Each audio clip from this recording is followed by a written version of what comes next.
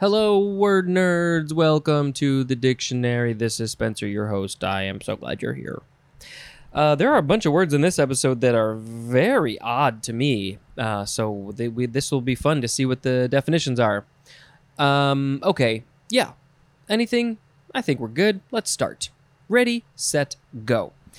The first word is cladding. C-L-A-D-D-I-N-G. Noun from 1936, something that covers or overlays, specifically metal coating bonded to a metal core. And that is obviously very similar to the ones that we read in the last episode, clad. It's all about putting metal on other metal. Next is clade. So we got an E at the end. Clade. Noun from 1911, a group of biological taxa as species that includes all descendants of one common ancestor. So, a group of biological taxa that includes all descendants of one common... So if you take one ancestor and then you combine that with all of the descendants from that one ancestor, that is called a clade. That must be very large. There's a lot of individuals, depending on how old the ancestor is. Next is cladistics. C-L-A-D-I-S-T-I-C-S. Cladistics. Noun from 1965. It's kind of a long definition. A system of biological taxonomy that defines taxa uniquely by shared characteristics not found in ancestral groups and uses inferred evolutionary relationships to arrange taxa in a branching hierarchy such that all members of a given taxon have the same ancestors. Cladist or cladist is a noun, cladistic is an adjective, and cladistically is also an adverb. Obviously, that's related to clade. Next, maybe this is related. It is, probably not. Cladocerin. Cladocerin. C-L-A-D-O-C-E-R-A-N. Noun from 1909. Any of an order, Cladocera, of minute, chiefly freshwater branchiopod crustaceans that includes the water fleas. Let's see. This is from Cladocera, clad plus the Greek keros, which means horn. So maybe they have little horns? I don't know. But they are cladocerin. Next is cladode. Cladode? Cladode. Let's say cladode. Noun from 1870, and we have the synonym cladophil. That was the word that was the example for the prefix clad in the previous episode, and cladophil is coming up, so we will get to learn what it is. But cladode is a synonym for it. Cladodial, that is an adjective. Cladodial. All right, next is cladogenesis. Noun. Well, so if we look at the word, we've got genesis. That's like the beginning of something. And then clado, if we look at the previous episode, clado, it's talking about a slip or a sprout, a branch, something like that. So I'm going to say that the cladogenesis would be like the beginning of a new sprouting thing. All right, let's read it. Noun from 1953. Evolutionary change characterized by tree-like branching of taxa. And then it says compared to anagenesis. So I was close. I was super close. Cladogenetic. Cladogenetic is an adjective, and cladogenetically is an adverb. Right, next is cladogram. Noun from 1965. A branching diagrammatic tree. A branching diagrammatic tree used in cladistic classification to illustrate phylogenetic relationships. So this prefix clad, it's maybe literally talking about a tree or a branch or something, but it's also like, the tree of life and how, your family tree and all those things are a tree. There's things branching off of other things. That's that. Next is cladophil. C-L-A-D-O-P-H-Y-L-L. Noun from 1879. A flattened photosynthetic branch assuming the form of and closely resembling an ordinary foliage leaf. If it is clear, maybe I will find a picture of this cladophil, but maybe there is no good visual representation. We'll find out. I don't know. Next is clafouti. No, that's not how you pronounce it. You say, I think that's I emphasize the wrong parts. Clafouti. Clafouti. I believe that's correct.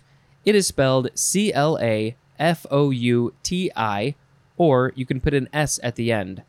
Clafouti. Noun from circa 1968. A dessert, I'm hooked, a dessert consisting of a layer of fruit, as cherries, topped with batter and baked. Wow. All right, let's find this thing, a clafouti. Next, all right, the rest of the words are much more clear to me. The first one of those, the rest of the words, here we go. I don't know what I'm saying. Claim, that's the word. Claim, C-L-A-I-M, first form, verb from the 14th century. Let's see, is it starting with transitive or is it all transitive? I think it is all transitive. All right. 1A, to ask for, especially as a right, as in, claimed the inheritance. That inheritance is mine, I am claiming it as my right. That's very greedy. 1B, to call for. Synonym is require. As in, this matter claims our attention. 1C, the synonym is whoa. The 16B definition for the word take, T-A-K-E. Wow. All right, as in, the accident claimed her life. Oh, she dead. Take, the 16B definition for the word take means to take a life, probably.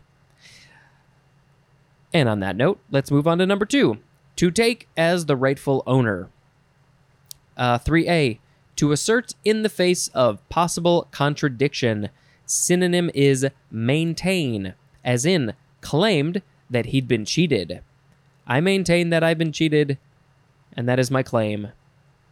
3B, to claim to have, as in, organization which claims 11,000 members. That is a quote from Rolling Stone. What organization were they talking about? This organization claims to have 11,000 members. I guess it's a lot, but I'm sure there are organizations with more than 11,000. 3C, to assert to be rightfully one's own, as in claimed responsibility for the attack. And finally, a synonym is demand, and claimable is an adjective.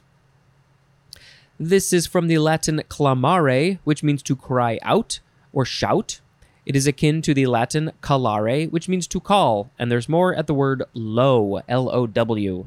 All right, next is the second form of claim. It is a noun from the 14th century. 1, a demand for something due or believed to be due, as in an insurance claim. 2A, a right to something, specifically a title to a debt, privilege, or other thing in the possession of another. 2B, an assertion open to challenge, as in a claim of authenticity. 3, something that is claimed, especially a tract of land staked out. That's it for claim. Next is claimant. Claim with an A-N-T. I said that kind of weird. Claimant, noun from the 15th century, one that asserts a right or title, as in a claimant to an estate. And then also the number 1 definition for the word claimer.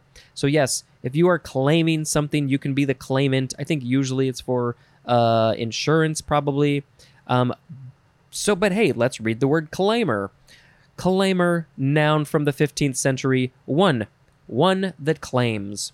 2A, the synonym is claiming race, which we will get to shortly. And then 2B, a horse running in a claiming race. But what is a claiming race? It's 2 words, noun from 1935. A horse race in which each entry is offered for sale for a specified price that must be deposited before the race. I don't understand that. But next, we are on the last word of this episode. It is, I guess you would pronounce it, clairaudience? Clairaudience. So it's clair, C-L-A-I-R, and then the word audience, all one word. This is a noun from 1864. The power or faculty of hearing something not present to the ear, but regarded as having objective reality. The power of hearing something in the ear, but it's not there. But it is real. Objectively, it is real. Huh. All right. This is interesting. Clairaudient is an adjective. Clairaudiently is an adverb. And then this is from the prefix clair, which is from the word clairvoyance, plus the word audience, like the act of hearing. So it's the audio form of the word clairvoyance, I guess. And clairvoyance is actually the first word of the next episode. So I am curious to see what the dictionary has to say about these. This is a very interesting concept, clairaudience. Okay, so the words today were cladding, clade, cladistics, cladocerin, cladode, cladogenesis, cladogram, cladophil, clafouti, claim, claimant, claimer, claiming, race, and clairaudience. Well, I am super fascinated by clairaudience, but I also really like clafouti. And also, cladistics is just the study of. I think that one. I like that one. Cladistics. That's the word of the episode because it's the system that it's like mapping all the stuff out. All the. I should probably actually read the proper words, the ancestral groups and the characteristics and all that stuff. I just think that's kind of fascinating. Cladistics. It's all about this. The ancestral groups. All right. Let's read the holidays. What are we on? July 25th? Okay. It is St. James, TG. I don't know what the TG is. It's Parents' Day. We love your parents. I mean, some people may not like their parents, but you brought us into existence, and we have mixed feelings about that. In Costa Rica, it is annexation of Guanacaste. In the Dominican Republic, it is Father's Day. In Spain, actually, I think that might be the earliest day Father's Day can fall. We'll read the other page in a second. In Spain, it is Galicia National Day or Galicia National Day. In Russia and Ukraine, it is Navy Day. In Cuba, it is Revolution Anniversary. In Venezuela, it is Founding of Caracas City. What does this other page have to say?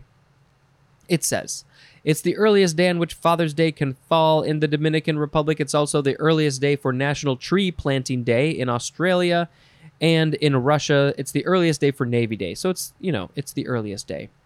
In Jamaica, it is National Baha'i Day.